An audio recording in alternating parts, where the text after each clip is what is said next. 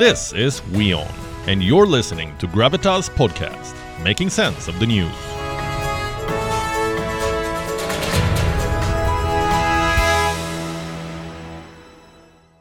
Our next story is about a possibly groundbreaking set of vaccines. Jabs for cancer, cardiovascular and autoimmune diseases, which leading pharmaceutical firm Moderna says will be ready by 2030, according to a report in The Guardian. Let's get you the details.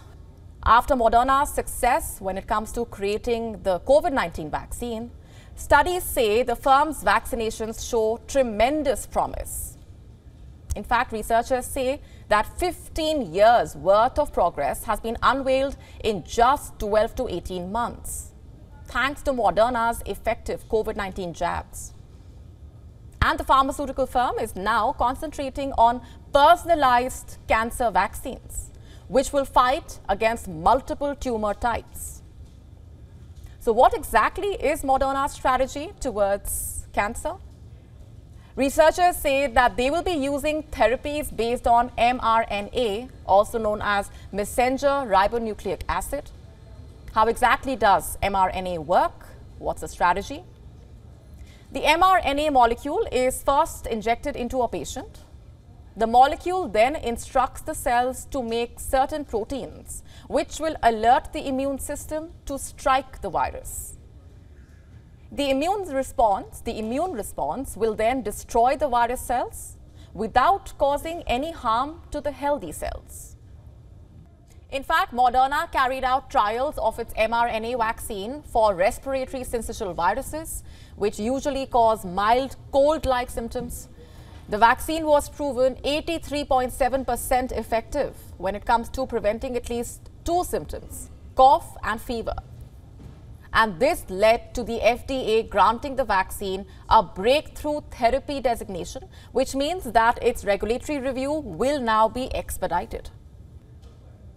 So how exactly will Moderna's personalized cancer vaccine work really? First, a biopsy of the cancer patient's tumor will be studied in order to sequence its genetic material so that it can identify mutations that are not present in the healthy cells. And in the second stage, a machine learning algorithm will identify which mutations are driving the growth of the cancer. The algorithm will also learn how to trigger an immune response. And now comes the role of the mRNAs.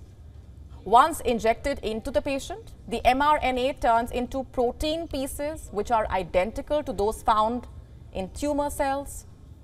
Immune cells then encounter the protein pieces and destroy the cancer cells.